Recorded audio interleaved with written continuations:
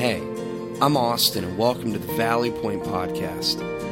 This week, we continue our teaching series called Jesus, My Reward, My Desire, My King. We're going to be spending the next 6 weeks unpacking the Gospel of John together. Today, we continue in John chapter 1, where we talk about humility and pointing people to Jesus with our lives. Will you help me thank our children's choir and our artists again? Yeah. It's great to have Miriam back with us again, and very thankful that all of you are here as well. And happy Mother's Day. So for all of the moms in the room, we hope that today is just a fantastic celebration for you. We began a new series last week called Jesus, My Reward, My Desire, and My King. And we're simply walking through the opening chapters of the Gospel of John and trying to figure out what he, as an author and as an eyewitness of what Jesus said and what Jesus did, has to say to us, and then how we can use that and how we can apply that in our lives today. So I gave some homework out last week. How'd you do on that?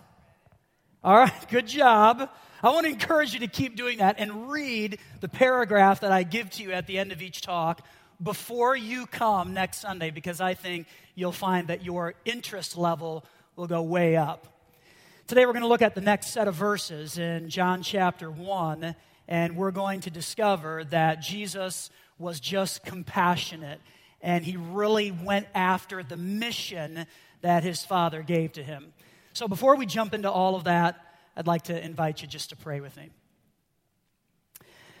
Father, we come to you, and we are so thankful for who you are and for your great love for us. And we're thankful for some opportunity here on this morning, on this holiday, just to consider what you want to say to us. So God, I pray that you'd help our minds to be awake, help us to be willing to push aside the distractions of the day and truly focus on what we're going to discover in John chapter 1. God, I pray that you'd speak to us, change us, help us to embrace everything that you want. And God, I pray that as we walk out of here in just a bit, that we would be changed and different because of our time with you, listening to your words and praying and just responding to the greatness of God. Give us a great morning, we do pray in Jesus' name. Amen. Well, to get us thinking again, I want to review what we talked about last week, and I want to do that in the form of a multiple choice quiz. So multiple choice always worked for me. It did. The process of elimination, I think, is a good thing. So 3 questions. Here we go. Number 1, the book of John. A, it's one of the 4 Gospels. B, a true diary of a wimpy kid, which you have to have elementary age kids or middle school kids to really get that. Or C, the next J.K. Rowling book. So the answer is A, you've got it. Yeah, this isn't hard. Second question. One of John's favorite words in his gospel is A, yowzers. B, alrighty then, which is actually 2 words somehow. Or C, believe. So the correct answer is? Yeah, you guys are good. So final question. Who wrote the book of John? Is it A, John, the disciple of Jesus? Or B, Mike and Mike? Or C, Sir Elton John? The correct answer is A, yeah, John the disciple. And so today we're going to look at the next set of verses. So good job remembering some of the stuff that we talked about last week, and be ready because I might have another quiz for you. So the next set of verses in chapter 1 are very interesting. And let me ask you this. Have you ever been on a mission? Like there's something that you need to accomplish and that you need to do, and nothing else is going to happen until you get that thing accomplished. Like you are willing to just put everything else on a back burner and not even think about it, not even consider it, because you have this mission, you have this thing that you want done. Have you ever been on a mission? Just a couple of weeks ago, Tanya, my wife, wanted to hang up a bunch of different pictures and knickknacks in the house. And I'm not very good at doing that. As a matter of fact, to my credit, I've tried in the past, and when I hang things up, they're crooked, they're not straight, and they tend to fall off the wall because I don't anchor it right. And then when it falls off the wall, things break, and you have this big hole in the wall that now you need to cover up with something else. And so I just don't do it anymore because when I walk by the holes, they mock me. I'm serious, they do. They actually talk to me about how I'm a pathetic loser and I can't drill and I can't hang things, and I'm just not good at it. So I just forget the whole thing. I'm not doing it. But Tanya was on this mission where she wanted to get some things done, and so she borrowed a drill. And you'd be amazed because everything was hung perfectly, and it looked great. As a matter of fact, for Mother's Day, I actually thought about possibly getting Tanya one of these as a gift. Yeah, I thought about it, but I didn't do it, okay? I didn't. I actually got her some other things that are much more appropriate and pretty. I didn't get her the drill, but she was really, really good at it, and everything was hung perfectly, and I was amazed at watching her on mission. See, when we get a mission in front of us, when there is something that we want to accomplish, and when there is something that we want to do, there is an amazing sense of how we're able to just zero in on that. And so when we have a mission in front of us, there's a couple of things that happen. We have great focus, don't we? I mean, just think about the different things that you've accomplished when you've been focused, and we can laser in on that and just get a lot of things done. So when we have a mission, we have great clarity, we have a focus. Here's what else happens when we have a mission. And that is we're able to keep the monkeys off of our back. We are.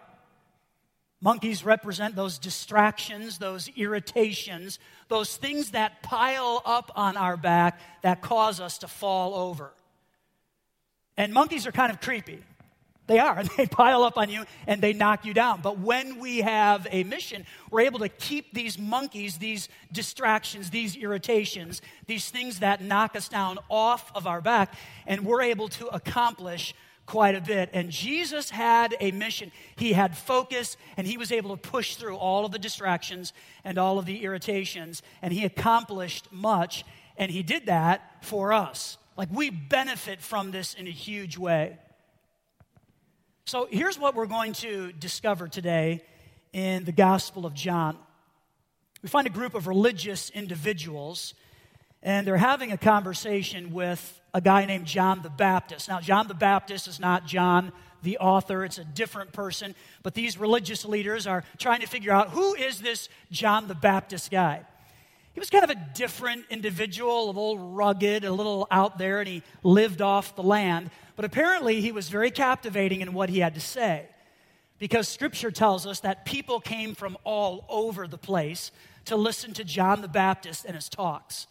Like, he was really, really compelling, and he was very interesting. And even though he was rugged, like, I'm sure as they talked to each other, they probably said, hey, why don't you come to me and let's go listen to John the Baptist. I mean, he's a little out there, he's a little rough around the edges, but he's interesting, and I think you'll like it. And so people came, and they listened to what he had to say. And so the religious leaders are trying to get under the hood there and discover, who are you? And what are you really saying? And what does all of this mean? And it's through this individual, John the Baptist, that we discover Jesus was consumed with a mission. And that's our big idea for today. Jesus, absolutely consumed with a mission. And by the way, what he was consumed with totally benefits each and every one of us. And so we're going to think through that today. So here's John chapter 1, verse 19. Again, think about how Jesus, consumed with a mission, we're going to discover it right here. Verse 19, this was John's testimony when the Jewish leaders sent priests and temple assistants from Jerusalem to ask John, who are you? He came right out and said, I am not the Messiah. Well, then who are you? They asked. Are you Elijah? No, he replied. Are you the prophet then that we are expecting? No. Then who are you? We need an answer for those who sent us. What do you have to say about yourself? And so these religious leaders are getting a little irritated because 3 times they look at John the Baptist and they say, who are you? And he doesn't really answer, but they're not who. they were expecting, because John replied in the words of the prophet Isaiah, "I am a voice shouting in the wilderness, clear the way for the Lord's coming," which was not the answer that they were expecting. I mean, if you ask someone their name and they say, "Well, I'm just a voice and I'm shouting," that's a little different. If you were to introduce yourself and say, "Well, hello, my name is Eric, and you are," "Well, I'm the voice of one crying in the wilderness." "I'm sure you are, and let's get the children and get out of here," because it's kind of odd. This is a weird way to describe yourself, but what John is trying to do here is say, look, I am not a big deal. I am not the one that you think I am. I am not Elijah. I am not a prophet. I am not the Messiah. That's not who I am. Verse 24, then the Pharisees who had been sent asked him, "If you aren't the Messiah or Elijah or the prophet, what right do you have to baptize?" John told them, "Well, I baptize with water, but right here in the crowd is someone you do not even recognize. Though his ministry follows mine, I'm not even worthy to be his slave and untie the straps of his sandal." This encounter took place in Bethany, an area east of the Jordan River where John was baptizing, and that was the location of his ministry. Verse 29, the next day, John saw Jesus coming toward him, and he said, "Look, the Lamb of God who takes away the sins of the world." So Jesus arrives, and John recognizes him, and John says, "Look, here he is, the Lamb of God who takes away the sins of the world." And right there in verse 29, we get the whole mission. This is the whole deal. This is the whole reason why Jesus came, so that he could be the Lamb of God who takes away the sins of the world. And if you've ever wondered about Jesus and what he was really up to, I mean, maybe you know that he was alive and he came and he did some things and he said some stuff and he helped people. But if you've ever really wondered what Jesus is all about, you find it right here with these three statements. They're kind of three power statements, actually. And so what I want to do is I want to peel apart those statements and just kind of talk about them for a few moments so that we can understand what John the author and John the Baptist is actually saying with these three different statements. So, statement number one, the Lamb of God. A very interesting title. And it's interesting because no other gospel writer calls Jesus the Lamb of God except for John. Matthew, Mark, and Luke didn't do that, just John. And it's interesting because this crowd would have understood that there is a sacrificial lamb, and that is a very important thing. This is even language that we understand, isn't it? Sometimes we even say, "Oh, you were the sacrificial lamb." And so this crowd, when John the Baptist announced that, got it, because back in the day, no forgiveness of sin could happen without an animal sacrifice. And that's what you gave, and that's what you did, and that's how you received a clean slate on the inside. And so all of a sudden, John the Baptist is saying, wait a minute. This is kind of amazing, because here is the Lamb of God. Here is the one who will pay the ultimate sacrifice for our sins, and he'll do that once and for all, and it will be good enough for everybody. He's the Lamb of God, and everybody's getting, wow, this is an important individual. He's going to pay the price for sins. It means he's the sacrifice. Lamb of God. Statement number two is, who takes away. And so immediately when you read that, we jump into question mode. Well, what is he taking away? What is he eliminating? What is he getting rid of? Which takes us to statement number three, and that is the sins of the world. My sins. My sins. That's what this sacrificial lamb, he's coming to pay the price for my sins. All of my junk. And he's doing the same for your sins. See, whenever we jump into Scripture, we have to personalize it, and we have to place ourselves in the story. It's not just for them way back in the day, it's for us. And so when we think about this statement, the Lamb of God who takes away the sins of the world, That's talking about me. And that's talking about you and how Jesus came to do something for us. Last week, as we opened up this chapter, we talked about how Jesus did something with us. He came and he put on flesh and he downsized from his home in heaven to a home on earth so that he could get in the weeds with us. That's what he did with us. But in this little section, we understand that not only did Jesus do something with us, but he's done something for us. And what he's done for us is amazing and incredible and should cause us to really step back and say, wow, it's amazing. The Lamb of God who takes away the sins of the world. And John the Baptist is trying to say, that's him. Like he's coming, he's over there. That's what he does. And this is what we find in verse 30. He is the one I was talking about when I said, a man is coming after me who is far greater than I am, for he existed long before me. I did not recognize him as the Messiah, but I have been baptizing with water so that he might be revealed to Israel. Again, John saying he's the one. He's the Lamb of God who takes away the sins of the world, my sins and your sins. And then John testified, I saw the Holy Spirit descending like a dove from heaven and resting upon him. I didn't know he was the one, but when God sent me to baptize with water, he told me, the one on whom you see the Spirit descend and rest is the one who will baptize with the Holy Spirit. And all of that means he's the Messiah. He's the one who's going to pay the price for all of our sins. And then John says in verse 34, I saw this happen to Jesus. It's an important statement. I saw this happen to Jesus. So I testify that he is the chosen one of God. Jesus, consumed with a mission. And that mission was the Lamb of God who takes away the sins of the world. My sins and your sins. So based on his mission, and again, Jesus had clarity and focus on that, and he was able to push through all of the distractions and all of the irritations that came into his life, and he fulfilled his mission. And so based on that, I want to pull out a couple of takeaways for us. Here's the first one. Put on the clothing of humility. And this is what we see John the Baptist doing here.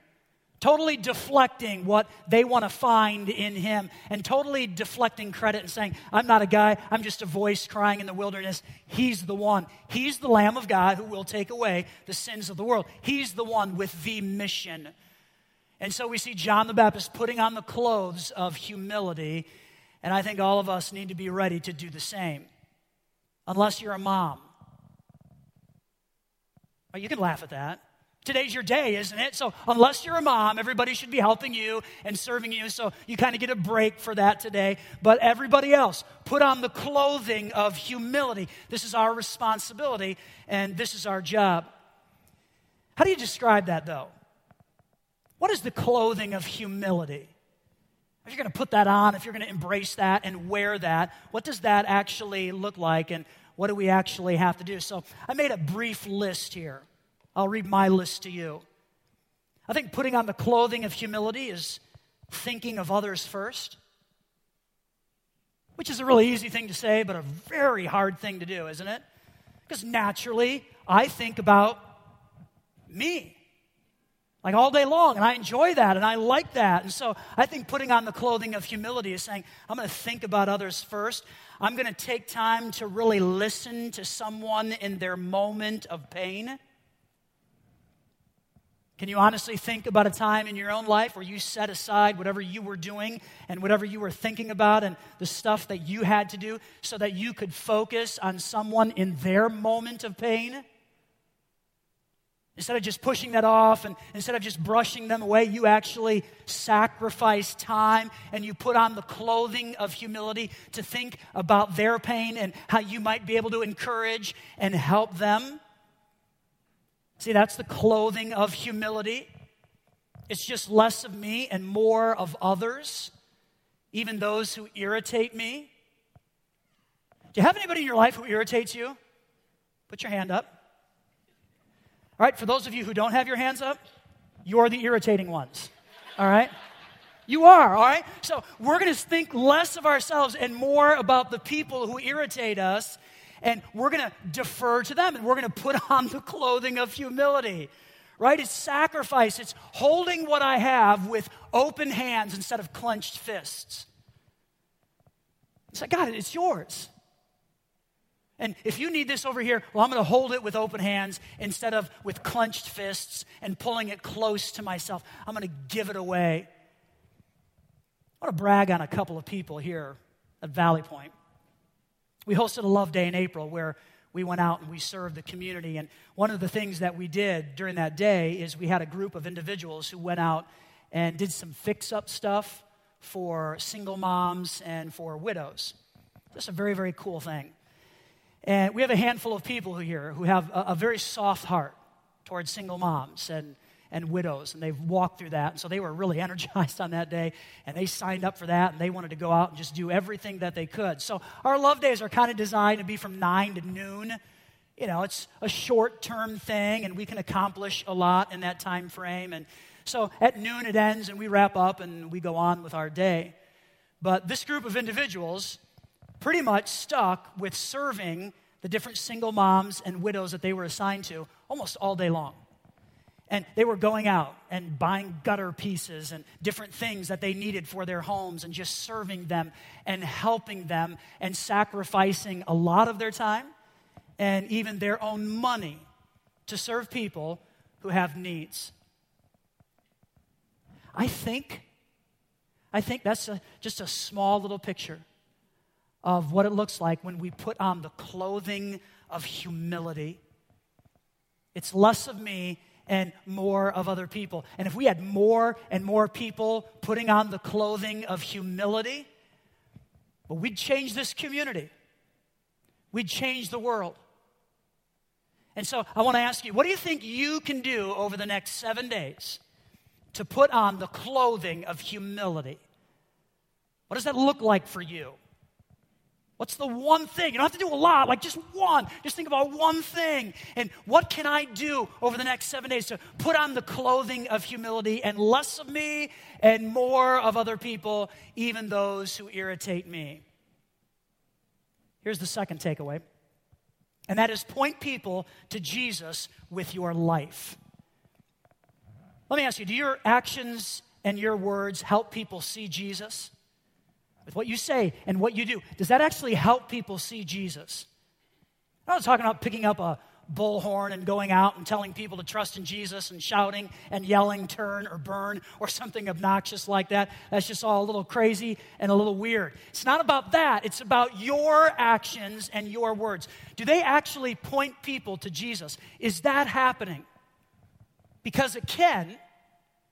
And one of the things we see from John the Baptist is that he had a crowd coming to him, and they were really enamored and impressed with what he was saying and what he was doing. But he said, you know what, with my actions and with my words, I'm going to point people to the Lamb of God who takes away the sins of the world. It's not about me. It's not about who likes me or anything like that. It's about deferring to the Lamb of God who's going to pay the price for my sins and everybody else's sins as well. So do your actions and your words match? As a mom, do you point people to Jesus with your life? As a dad, do you point people to Jesus with your life? As a grandparent, do you point people to Jesus with your life? As a student, do you point people to Jesus with your life? As a boss, do you point people to Jesus with your life? As a worker, are you pointing people to Jesus with your life? As a mentor, are you pointing people to Jesus with your life? As a friend, are you pointing people to Jesus with your life? Do your words and do your actions match? And are you deferring to the Lamb of God who takes away the sins of the world? See Jesus. He was all about that mission of paying the price for my sins and for your sins, a great mission which we all benefit from. And so falling out of that mission, we have the opportunity to look on the inside and say, okay, am I putting on the clothing of humility then? based on what he's done for me. Am I putting that on in my life or not? And am I pointing people to Jesus with my life? Here's your assignment for next week. It's to read John chapter 1, verses 35 through 51, and that will finish out chapter 1, and we're going to discover something very interesting about how Jesus interacted with people, and I hope that you'll be here. Jesus, consumed with a mission, he stayed focused on that and cut through all of the distractions. And so because of that, guess what we get to do? And it's a really good thing, by the way. We get to put on the clothing of humility. So let's do that. Again, moms, you kind of get a pass today. We're going to serve you, and we're going to love on you, and that'll all be fun and good. But starting tomorrow, you've got to do this too. So let's put on the clothing of humility, and let's do this as well. Let's point people to Jesus with our lives. Father, we're so thankful for this morning and for some time on this Mother's Day to reflect on a very unique paragraph of Scripture that shows us you had a mission. And your mission was to be the Lamb of God who would take away the sins of the world. God, I just want to thank you so much for following through on that mission, for being the one who paid for my sins. Because, God, we've got to personalize this. You did this for us, not just for others. You did it for me. And, God, you also did that for every single person in this room. And we're so thankful that you did that because we never could have pulled that off on our own. So we thank you for being passionate about your mission. And, God, because of that, we can put on the clothing of humility. We can do that. Help us today as we embrace that concept. And God, also with our lives, we can point people to you. So help us, give us the strength and the courage to do that today. And God, we know that you'll use us. You'll use us and change others in the process. And that's what we want. And we'll give you all of the credit and all of the praise. For it's in Jesus' name that we do pray. Amen. Well, thanks for listening. We'd also like to invite you to join us for any of our Sunday gatherings as well at the Garnet Valley Middle School at 9:15 and 11 a.m.